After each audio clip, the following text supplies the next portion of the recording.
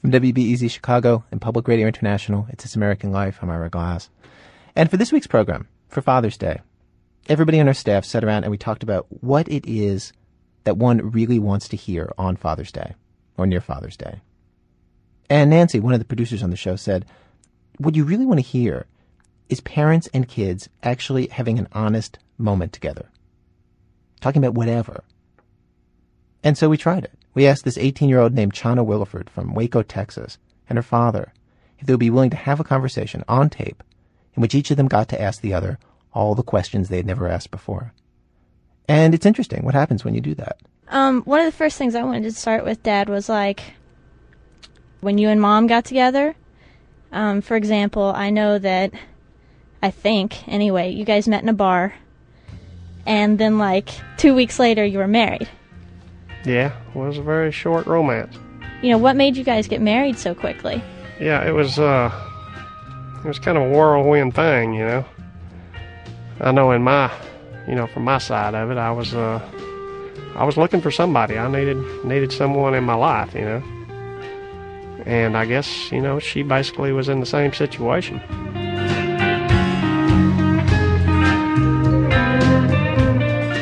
So we both just were looking for somebody, and we ended up hooking up. Yeah. All through this conversation, Chana goes back and forth between being her father's daughter, his child, and being his peer. And what's so amazing to listen to is that is the end of the long process of parenting, a process that takes decades, the biggest project most of us ever embark upon. This is how you know it all worked out okay, when you can talk to your kid as an equal. Well, what was the family reaction? I know Nana couldn't have been entirely pleased. I don't know, I really don't know. I never really asked anybody. Of course, I was in the Marine Corps, and I didn't really care what anybody thought about anything. Well, yeah, you were how old? Like 25 at the time, right? 25, yeah. Yeah, I was 25, and I had always told myself, that I was going to live hard and party till I got to be 25, and then I was going to get married. So you stuck with it. Sure enough, that's the way it ended up.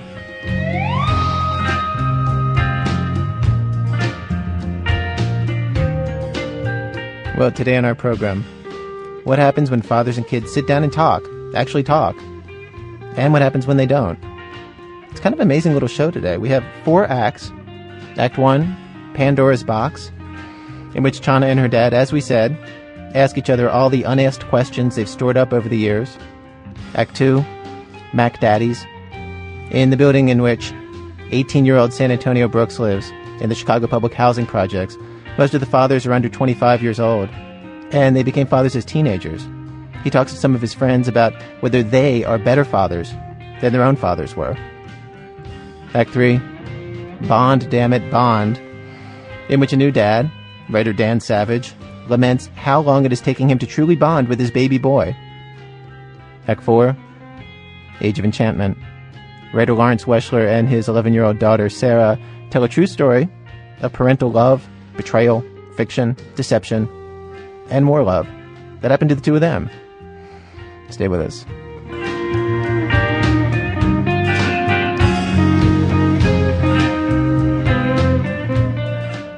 Act 1, Pandora's Box. So, I already explained the premise for Chana's tape conversation with her dad. A few quick words about them before we start. Chana grew up in Waco, but unlike most of the people who she knows there, Chana left Texas, went to college in Philadelphia, where she just finished her freshman year at Temple. Her dad works with a phone company, installing big switching systems, stuff like that. He and her mom have been married and divorced and remarried to each other 3 times.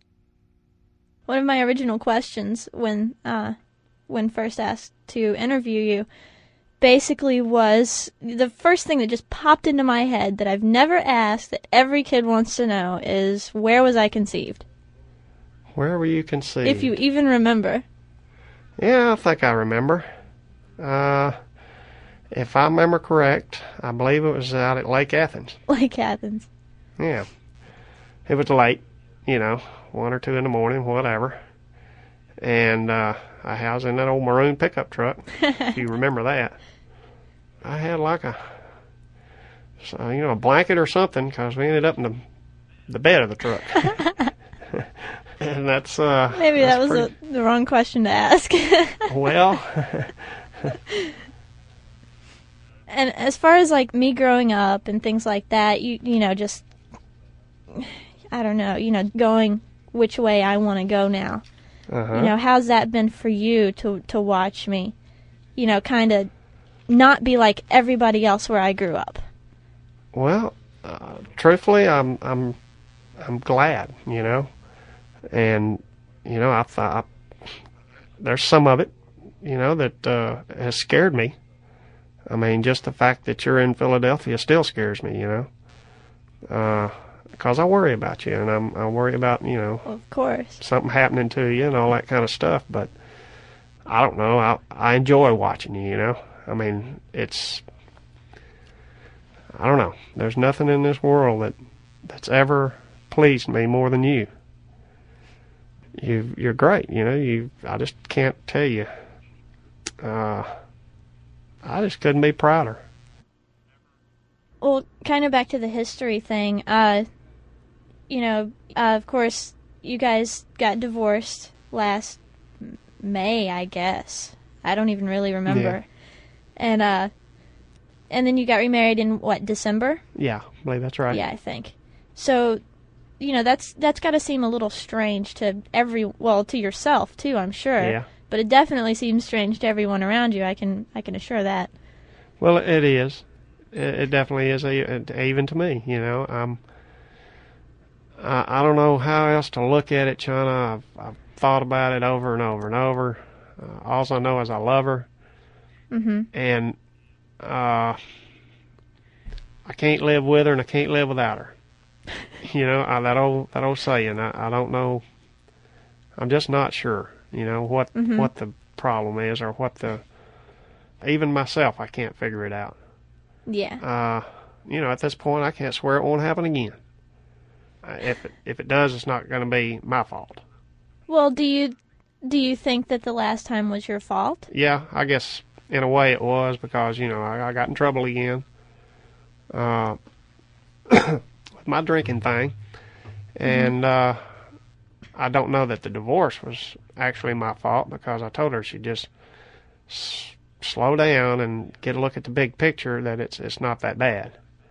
But she was determined to make her point, and she did what she did. She filed for divorce. We did the divorce, and then I guess she did realize it wasn't that bad, and so we ended up getting back together.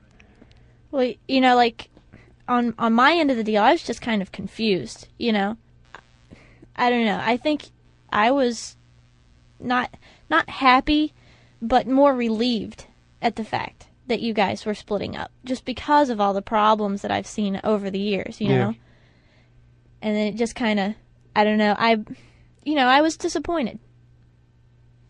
Maybe just with the situation in general, kind of with you, you know? Yeah, I know you were. But, I got to be happy too. Or at least whatever I think's happy. Well, I'm not going to say I didn't want you to be happy, but, I kind of thought that maybe you could finally find your happiness somewhere else. You know what I mean? Yeah, but I don't know that, that wasn't working out. Just couldn't, I don't know. It's weird, when you're married for that long to be not married. And I really didn't know what to do. I didn't know how to go about it. And I feel a lot more comfortable, even if I'm not totally happy. I feel safe. Yeah. When I'm married, you know what I mean? Yeah. And it always goes back to the fact I love the girl. Yeah. I don't know what else. I don't know. I just worry about you. You know what I mean? Really? Yeah. Well. I want to make sure that you're happy for the most part. I'm gonna get happy. One way or the other, I'm gonna get happy. I've got the biggest thing there is right there in you, and Wes and Leah and these grandkids. That's my reward in life. Y'all are, y'all are it. That's what dads do. That's what I do anyway. Bob Williford and his daughter Chana when it came time for him to ask his questions of her during their interview, there was this little technical problem in the taping. Maybe you noticed the buzzing all through their interview on the tape. Anyway, his voice was only recorded over the phone line to the studio where Chana was sitting in Philadelphia.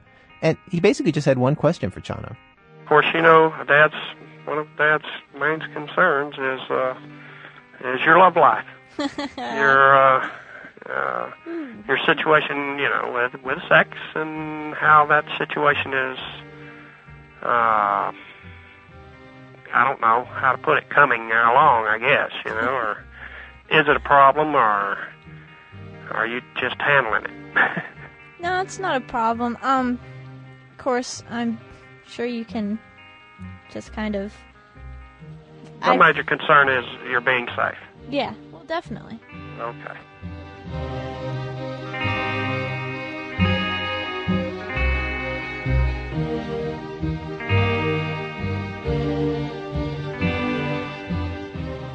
Act 2, Mac Daddies.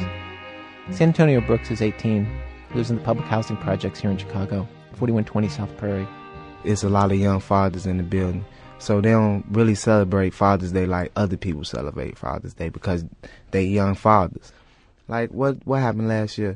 I know a lot of fathers got together, they got a lot of beer, they smoked weed, so they all gathered around in one room and just was sitting there chilling, just talking about, things that they did in their childhood like that, what's going on around the building today, what they going to be doing on later in the future and stuff like that. This is the part of our program about dads who have not gotten quite so close with their own children. 2/3 of African-American children are raised in single-parent families, usually by their mothers or grandmothers. San Antonio did a story for our program a year ago, and when Father's Day was coming up this year, he told us that he'd like to interview some of the young fathers in his building, guys his age and just a little older, guys he's known since he was a kid. He wanted to talk to them about their relationships with their kids and their relationships with their own fathers. Some guys, hearing this, tried to avoid him. Some people did more than avoid. They literally dodged me. And why do you think that is? I can't say for sure. It's like a lot of them just didn't want to really be interviewed about Father's Day. Roll up, alright, you ain't got to get your name. A lot of people, they ain't want the environment that I have for them, so I had to catch them at their time. Okay. What did you think when you first found out that you was having kids? First, I wanted to go crazy. Then after that, when I seen them coming into the world, I changed. I enjoyed it. You enjoyed it? Mm-hmm. You don't have people when they're young and they ain't got no kids, they want to party all the time. You get kids, partying stops. The little money you do have, got to go towards them kids. Kids deserve everything you possibly give them. Love, everything. How often do you see your kids? Every weekend.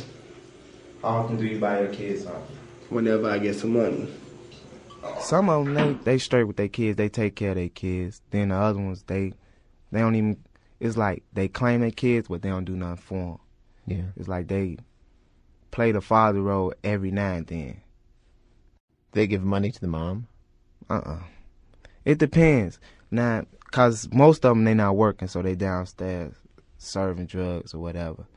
And mostly, they ain't making too much money, you know what I'm saying, to take care of themselves, so most of them ain't really looking out for their kids. Yeah, and you should probably explain that. I think most people around the country, when they think of people selling drugs, they think of what they've seen in the movies and that they're making a ton of money. No, not all of them. Most of them just down there, and when they be down there, they just barely make enough to eat from day to day. Just down there hustling.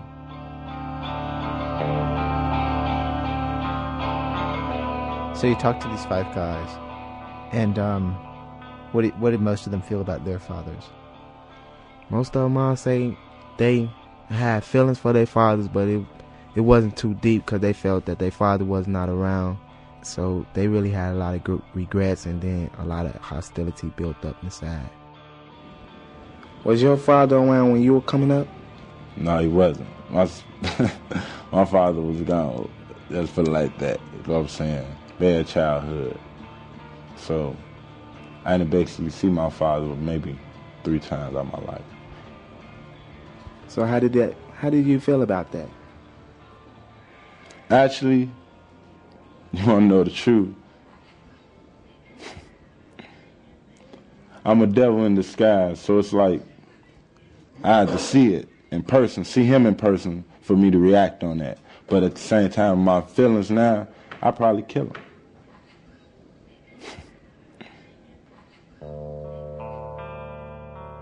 Everybody I grew up with, it's like their fathers either left at an early age or they passed away or something like that. Basically, their fathers dropped in and out of their life just like mine did. The thing I was going to ask is, I mean, you know, their fathers drop in and out of their lives, but now they're doing that to their kids. Right. It's a cycle that everybody in our building, I see it, they pass it on from generation to generation. It just stays in the building. It's like they don't know how to take those steps to change it.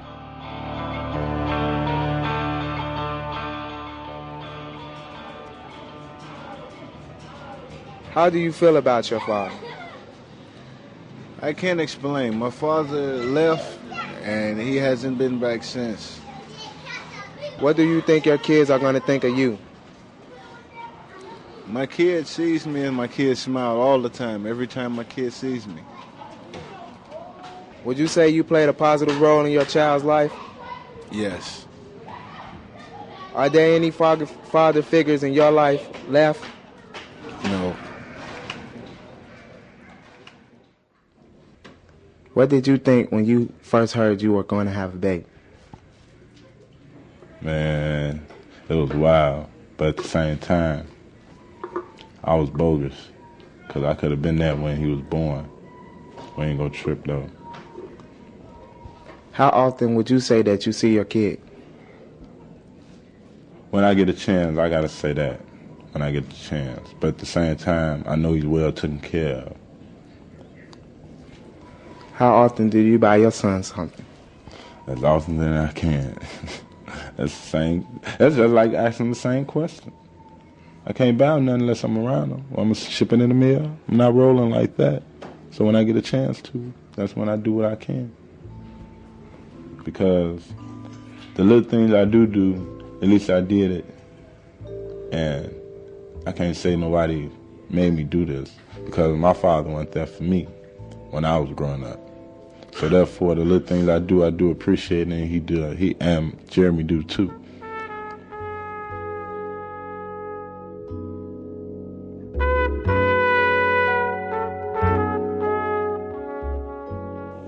How do you feel as a father? I feel great. What do you think your kids are going to think of you? Daddy did the best that he can. And he's gonna keep on doing what the best he can.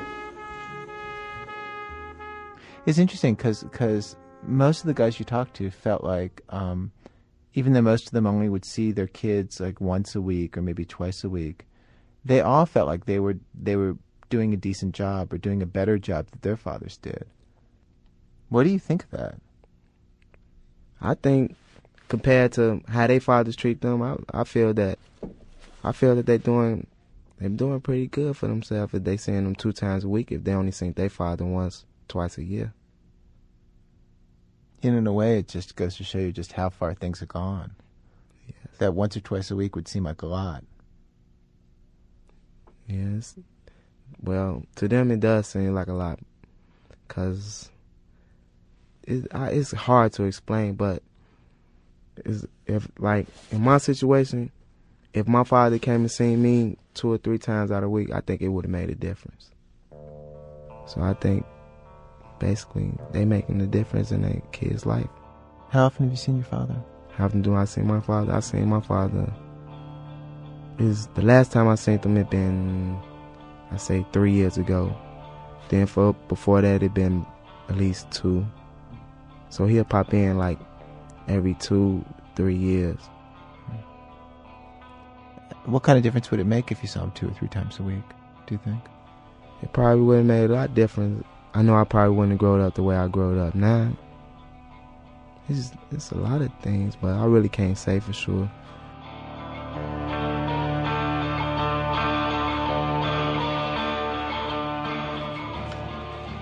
What do you think your kids are going to grow up thinking of you?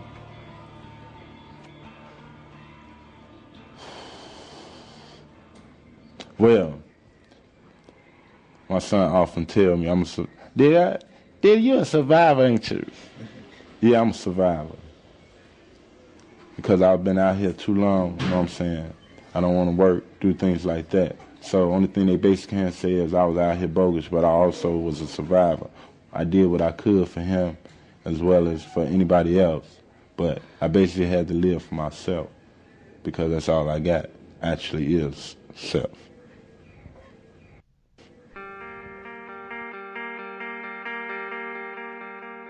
It's interesting when you talk about your father, you don't sound angry. You sound more sad than angry. It is like you really can't be angry with him because you know him and then you still love him. But you disappointed in the way that he left you. And in some ways you probably know why he left, but then you want to get the understanding out of his mouth why he left. And that's something that my father he hasn't done yet. I asked him, he know I know why he left, but it's like he want to explain why he can't come into my life now, even though I'm getting older. So it's still, I'm upset, and then in a way I'm mad, but mostly upset. Yeah. Cause right about now, I feel that if he really wanted to be in my life, he would have. It's coming down to graduation. He would have asked me, was I graduating? What I'm doing? He didn't even call for that. So I'm not letting none of that bother me or worry me. Yeah. You're graduating like this week. Yes. So for you to call him, it's like, it's a matter of pride. Yeah. Matter of fact, that's what it is. Because I feel that if I call out there, for me, it seems like I'm making the first move. And I feel I shouldn't have to. Because that's my father and I'm the kid. And it don't seem like he want to reach out to me, so why should I reach out to somebody that doesn't want to reach out to me?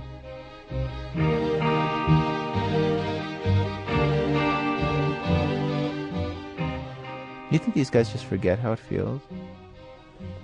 Probably.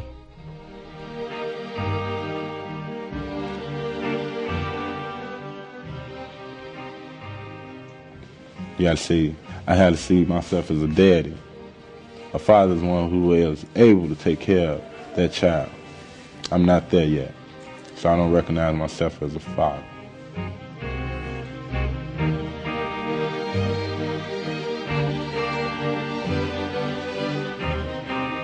Since that interview and that story, San Antonio Brooks graduated from high school here in Chicago. His father wasn't there.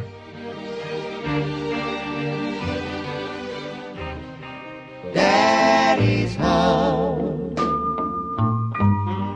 Daddy's home. Do you stay?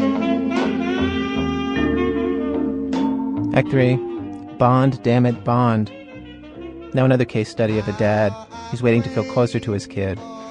Dan Savage has done a number of stories for our program. He writes the syndicated sex advice column Savage Love. He and his boyfriend Terry spent months and months trying to adopt, and finally did adopt a baby boy just recently from a teenage mom named Jessica. And now Dan is waiting to feel like the dad that he wants to be. When I first held the baby 20 minutes after he was born, I was surprised that I didn't feel an instantaneous rush of anything. The baby was doing his part. He was tiny, he was cute, his eyes were open, but I couldn't hold up my end of the deal, the dad end. When I looked at him, no instant "this is my son" bonding took place. Bond, I said to myself. Bond, damn it, Bond. What was wrong with me? Why was I having to will myself to feel something I assumed would happen on its own, like magic? I had to bond. In 2 days, my boyfriend Terry and I would be taking this baby home. We were going to be dads.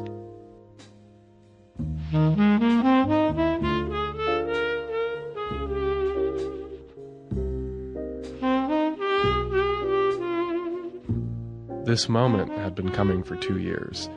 We'd been to seminars, read stacks of books, written stacks of progressively larger checks, had social workers tramping in and out of our house, and opened our bank accounts, police records, and skulls for inspection by the adoption agency. We'd been talking about this moment, the moment we would become dads, for a long time. For so long, in fact, that it had come to seem like just so much talk, one big abstraction. Maybe I was just a little numb when the baby was finally handed to me. Later that night, the four of us, me, Terry, Jessica, and the baby, were hanging out in Jessica's room. I had the honor of changing the first poopy diaper filled with what looked like Hershey syrup, and pretty soon I was starting to feel something.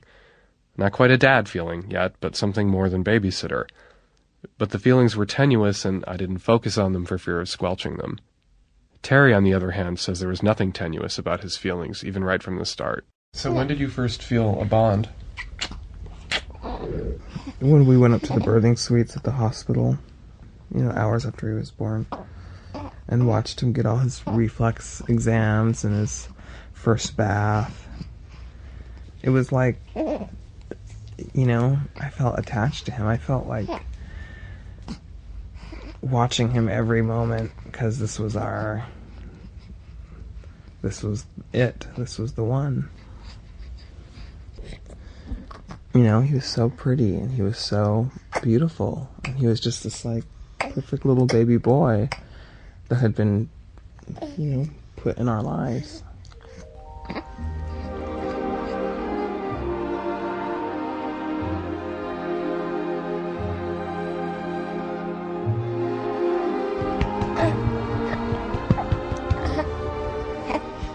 You want to hear the horsey song? Giddy up, giddy up, giddy up. Here's how bonded Terry is to the baby. He's made up a burping song so involved that it not only has 2 choruses, but a bridge and a key change. We love you so when you ride out yonder on our little knee. We love you so when you ride out yonder and you go, bleh, wee. Little boy, DJ. Little boy, horsey, little boy, little boy, little boy, little boy. Did you write that yourself? I did. That's an original. With most biological parents, the bond is instantaneous. Baby books reassure biological parents who don't feel an instant bond not to worry, the bond will come, so there must be some who don't feel it right away. But doing an adoption, we had some options, and when and how to bond, when to decide that we were officially fathers, was among them. Driving to the hospital that day, we knew we could walk away from this baby at any point and for any reason before we signed the placement papers. Club feet, cleft palate, bad hair, we wouldn't have to give a reason. We didn't talk about it, but this was rattling around in some corner of our brains. It's taboo in some adoption circles to acknowledge these things. We're supposed to toe the line and say that adopting a baby is just like having one of our own, that our feelings for the baby from the moment we first laid eyes on him were no different than if the kid had been our own biological child. But it is different. Fundamentally different.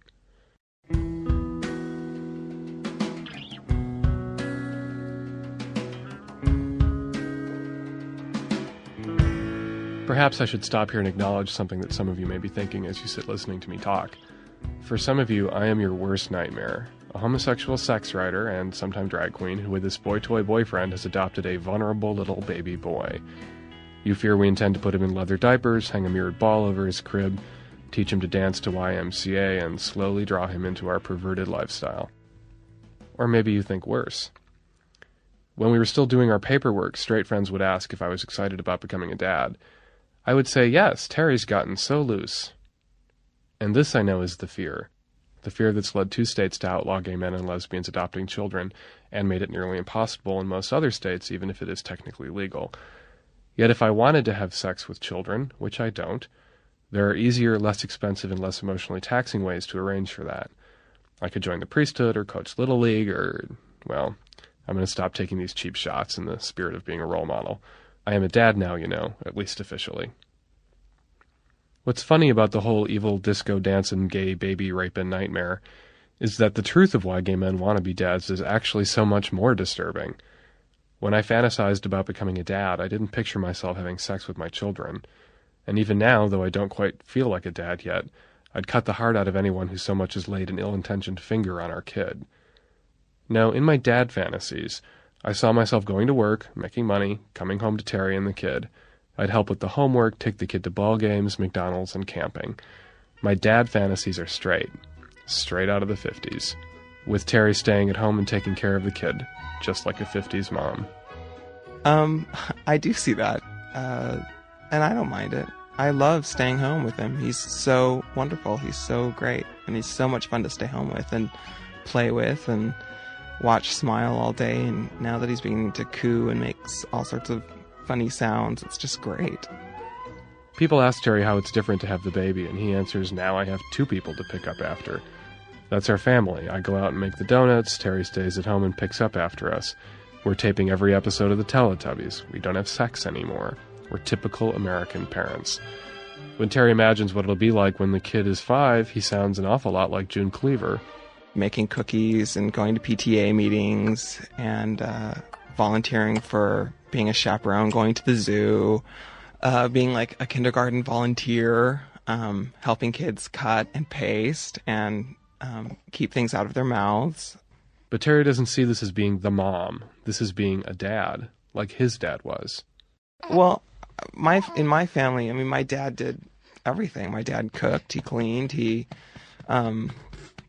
made pies in the summer. He built houses, he re-roofed garages, but he also helped with homework, and I feel like I'm doing the same amount of work my father would have done. So I kind of feel like I'm sort of following the footsteps of my own father. Terry's following the footsteps of his father, and I'm following in the footsteps of mine. Not completely connected to the kid, not around as much, sometimes leaving before he wakes up in the morning and getting home after he's already asleep at night. Doing all the mom things, Terry feels like a father already. I'm doing all the dad things, and I don't feel like a father yet. But I think it's coming. When rude people ask adoptive couples who the real parents are, we're supposed to say that the real parents are the people there in the middle of the night, the people the kid comes to when he needs something. And most importantly, the real parents, the real dad in this case, is the person the kid calls dad. The kid turned 3 months old just before Father's Day. He isn't calling us anything yet, but he will. Soon he'll understand that he has parents, 2 dads, and he'll come to me and he'll call me dad. And that's when I think I'll finally feel like a father. I hope.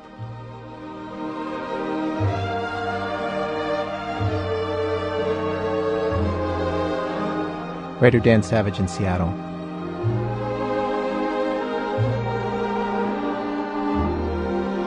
Coming up, a father, a daughter, a lie that lasted half a year, 4-inch-high human beings, and how a child can solve parenting problems when parents cannot figure them out on their own. That's all in a minute from Public Radio International when our program continues.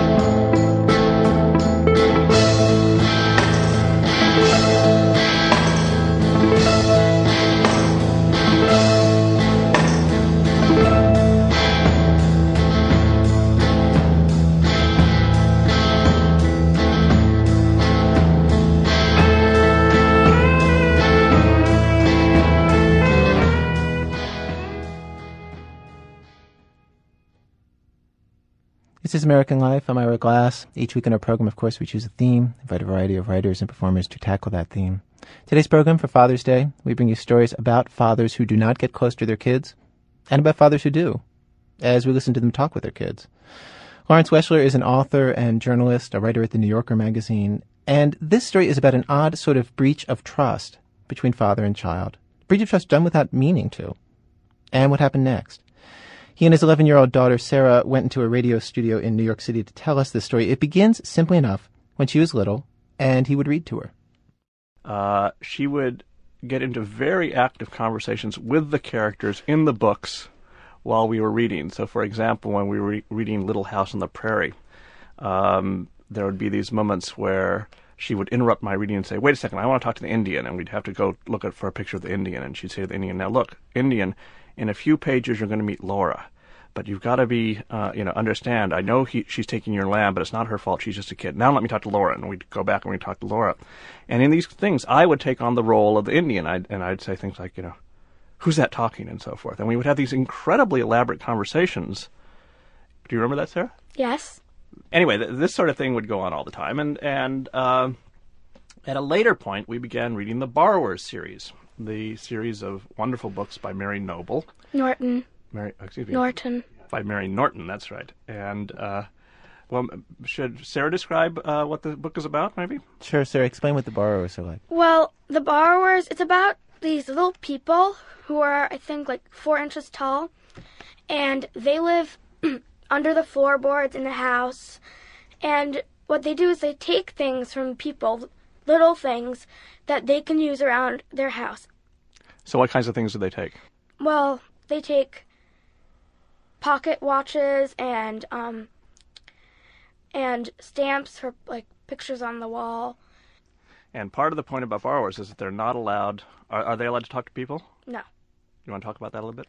Well, because they think that people can really hurt them, because according to the book, it's happened before. Right. So anyway, we were reading this book, and one day I came home, and Sarah was incredibly excited. Her face was just glowing. She said, "Daddy, you won't believe it. We have Borrowers here in our own house."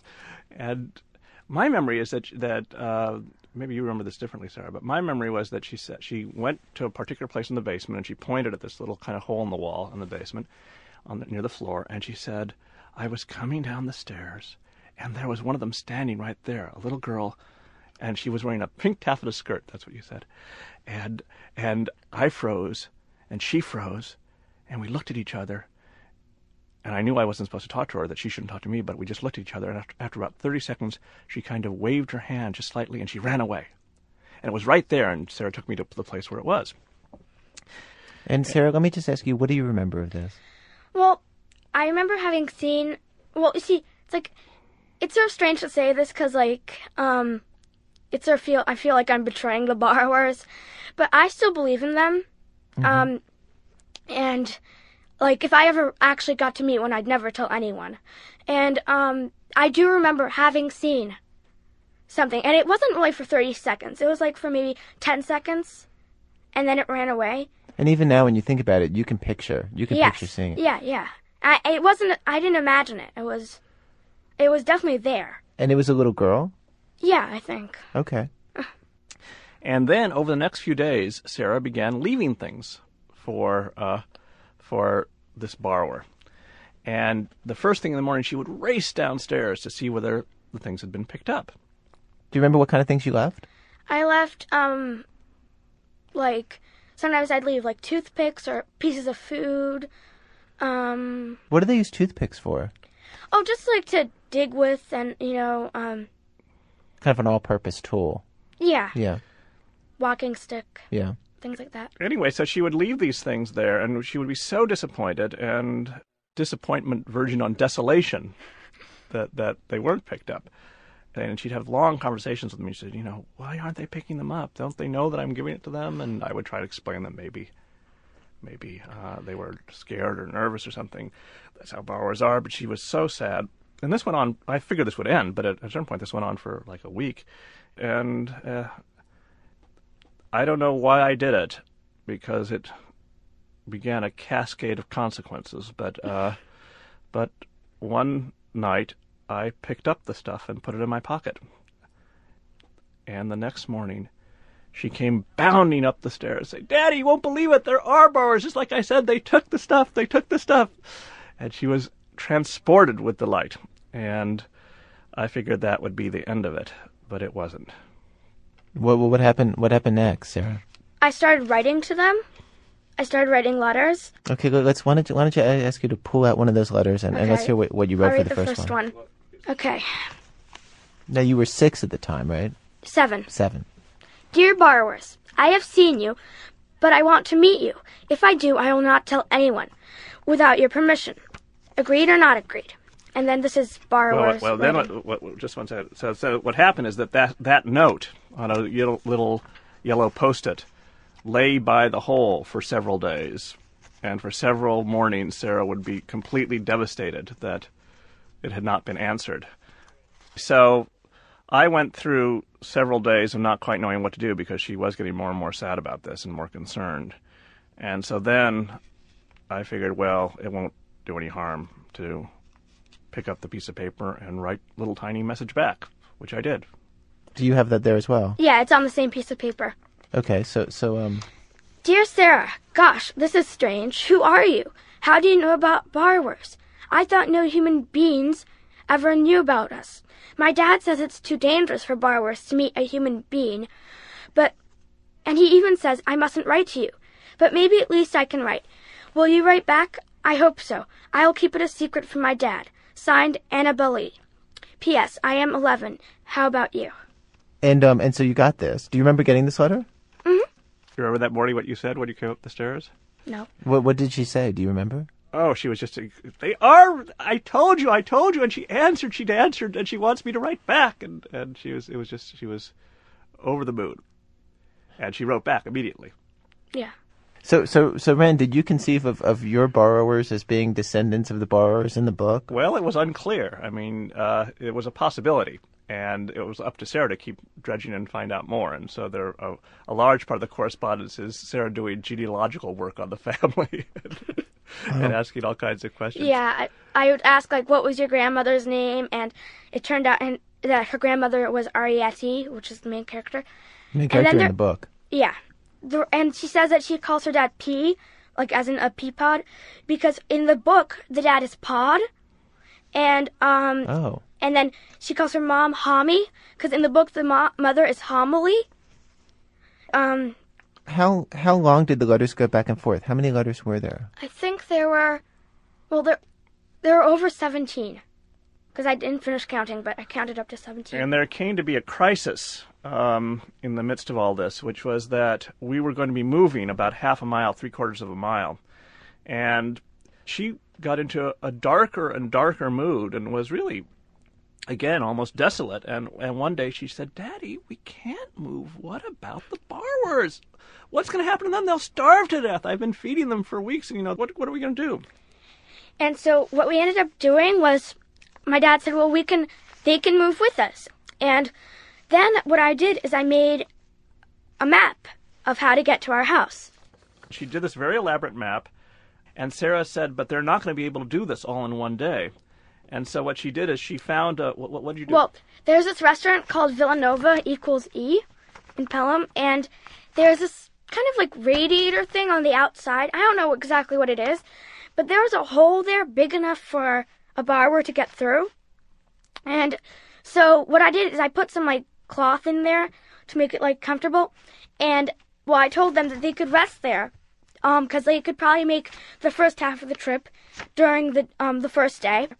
And then it was really close to Fifth Avenue, which is our busiest street in Pelham, so that when they had to cross Fifth Avenue to get to the other part of Pelham, they could do it in the middle of the night. Why would that be important? Because the cars wouldn't be going. Of course. Back and forth. Right. So. It was going to take them like an hour to get across the street. Not an hour, like 15 minutes. Okay.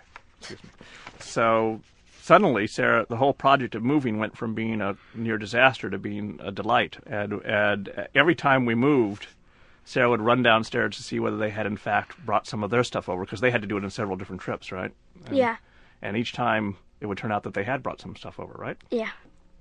Parenthetically, it was fairly easy to know what they had because it had all been in my pockets as I'd been picking it up over the many months of the correspondence. I had a whole shoebox full of stuff that Sarah had been leaving for the borrower, so I just kind of transported little sprinklings of it each time we moved some of our stuff over. And Ren, during this time, were you frightened about where this was all going to lead? That at some point you would get found out? Well, it was getting strange, and actually kind of nerve-wracking. And I would do things like, I kept on figuring that Sarah was going to grow out of this, and that Sarah would associate, would make the association that this was kind of like what we used to do when I would read about the Indian or about lore. I kept on thinking that she would just kind of enjoy that, but she was getting more and more into it, and it was becoming more and more involved. And the more involved, the more I could see how invested Sarah was in it.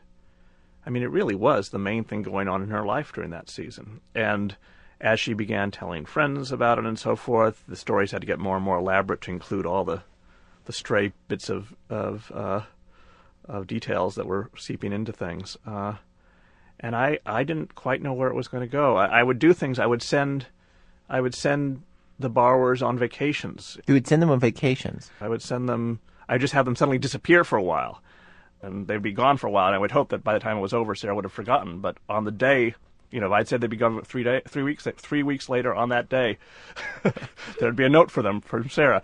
I sent them into the woods. There was a little park nearby, and for them this was a huge national park, and there was a stream, and this was the equivalent of the Mississippi for them. And I would send them off, and hoping that Sarah would get over it, would move on. And Sarah, did you suspect at that point, or no? But what was really funny, Sarah, is that you would say things sometimes like, "Daddy, it's really weird. Annabelle uses the same kind of pen as you do." And then you would say, "Yeah, I guess she must have stolen one of your pens, And then one day I heard her talking to her friend Megan. She said, "Annabelle's handwriting is just like my dad's, only really tiny." She would say things like this, and yet not put it together, I really hadn't, the second I started I suspected it. It was I was almost sure that it had been him, and I just went up and asked him if it was him. Why is it that you started to suspect? Do you remember what happened that made you suspect? I think it was sort of the fact, not his handwriting actually, it was that I would tell my dad, for instance, that I was in the basement, I stuck my finger into this hole. I felt something sort of silky or something. It was probably just some old piece of cloth that was stuck there, but I felt it, and I told my dad, and it sort of slipped away from my finger. I told my dad about it, and then in the next letter, I'd hear Annabelle would be saying, I think was that you who touched me when I was wearing my silk dress? And so I started to think, I tell my dad things that sometimes I'd exaggerate a little bit, because when I was younger, I exaggerated some things. I made things a little bit more exciting than they might have really been. And then, I read the letter, and it had that exaggerated part in it, and so I'd say, well, that didn't really happen. I was just, sort of adding that to my story, and so I that made you suspicious. Yeah, and I asked my dad. So what happened there was we had moved into the new house. We'd been there for a couple months at that point, and I was down in the basement, moving some boxes around. And Sarah came down there, and how old? She's now 8. Yeah. Okay, in this story, yeah. Yeah, at this point in the story, yeah. And she says, and she began looking. Her lips were trembling. Her lower lip was trembling, and she looked at me very firmly, as she is quite capable of doing, and she said, "Daddy, I'm going to ask you a question now, and you have to tell the truth because it's a sin for daddies to lie to their daughters." And my heart just sank, and she said, "Daddy, are you the one who's been writing Annabelle's notes?" And I looked at her, and she looked at me, and there was silence for 5 or 6 seconds, and then I said, it's kind of complicated. Can we talk about it? And she said, "Daddy, it's not complicated. It's simple. Are you the one?" And I said, "Well, can we talk about it later?" She said, "No, just tell me, are you the one or not?" And I took a big breath, and I said, "Yes, it is me." And she broke into crying. Oh God, she was sobbing. She started sobbing. It was easily the most wrenching thing that had happened in my parenthood up to that point. I mean, I had totally blown it. I just felt total disaster, and I was crying, and she was crying, and we were both kind of clutching each other and holding each other, and we were really in a trap there. We were down the hole at that point. We were in big trouble, and suddenly this kind of calm came over Sarah's face. It was kind of like the sun rising in the morning, and her forehead stopped being furrowed. It became smooth. And she just looked at me and she said, "Daddy, don't you realize you ruined everything? Because there are borrowers, and you were taking the letters before they were able to get them." And it was a way of, she had solved everything there, because among other things, that was what she was going to be able to tell her friends, and they could all chortle about what kind of a crazy father she had. And it was amazing. She found a way of getting us out of this disaster that I suppose I had fashioned for us. I remember saying that, you should have left it there. Maybe they would have really written back. You shouldn't have done it, because maybe they would have actually written back to me at finally, at some point. Like I said earlier, I still believe in them, and I know that may sound really babyish to some kids who might listen to this, but I still believe in them. And when I told Megan, my friend, when I told Megan that it had been my dad, she stopped believing in them. And she was just like, whenever I talk about it from then on, she'd laugh at me and tell me, like, oh, Sarah, stop being a baby. Because she's a year older than me, so at that time, she still considered herself, like, really superior to me, even though we were best friends. Yeah. And she said, oh, Sarah, stop being a baby. It's not true. It's just not true. And I said, but I've seen them. And she said, no, you haven't. You just imagined it. And it's not true, and you can just stop imagining it and stop telling me about it because it's not true.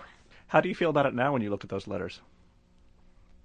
I don't know, like sometimes when I read them, I still sort of can think that, I wonder why this happened to her. I wonder why that happened to her. I wonder why she would say that. Even though I know that it was my dad writing to me, I still sometimes sort of think of there being an Annabelle somewhere out there. When we pulled out the box last night of letters, did it bring you pleasure to look at those letters? Did you? Well, actually, I look at it a lot. You do? Yeah. You look at it a lot? Yeah. And what do you think when you look at it? Well, I just think it was sort of, now looking back, it was sort of nice of him to do that because, like, I remember when it was happening, and after I'd figured out that it was him, I had asked him, well, can we still sort of write to each other?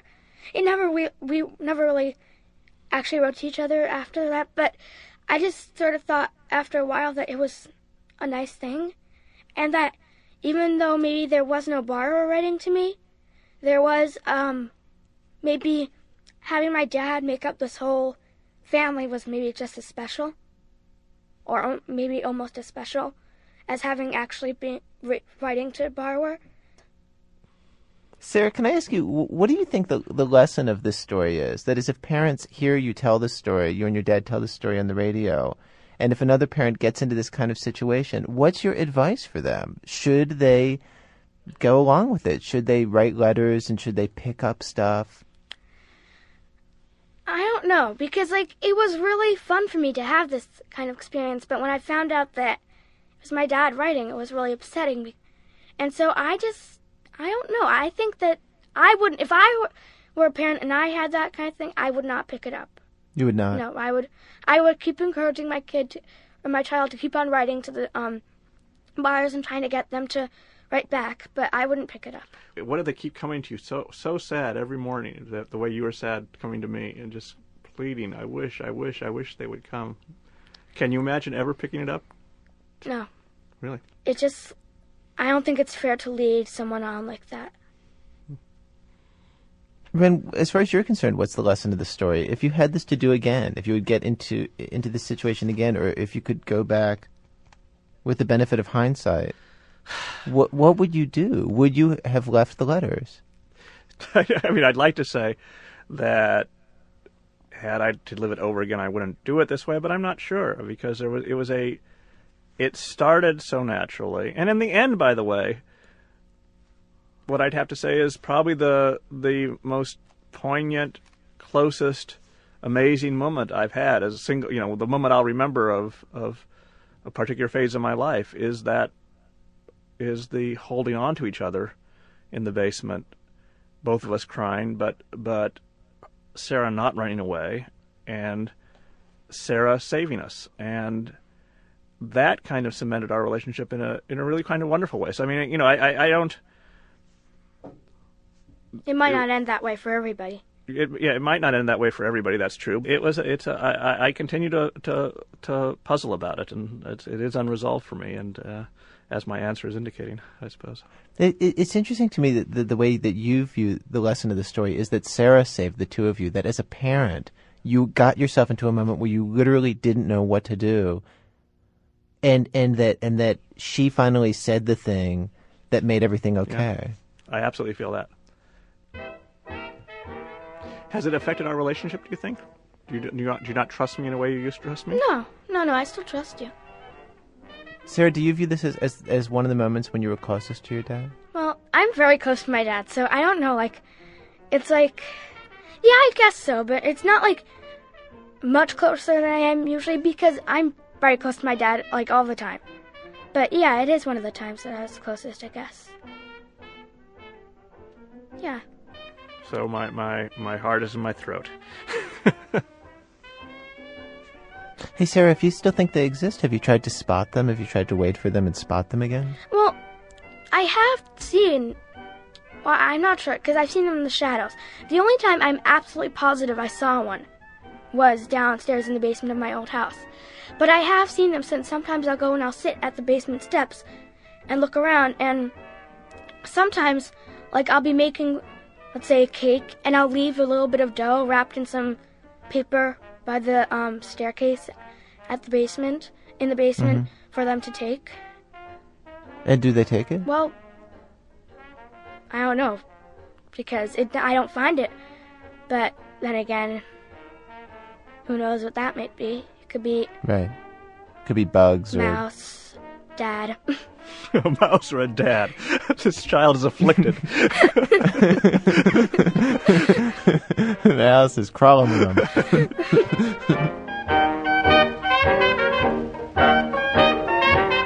Lawrence Weschler is the author of Mr. Wilson's Cabinet of Wonders and Calamities of Exile.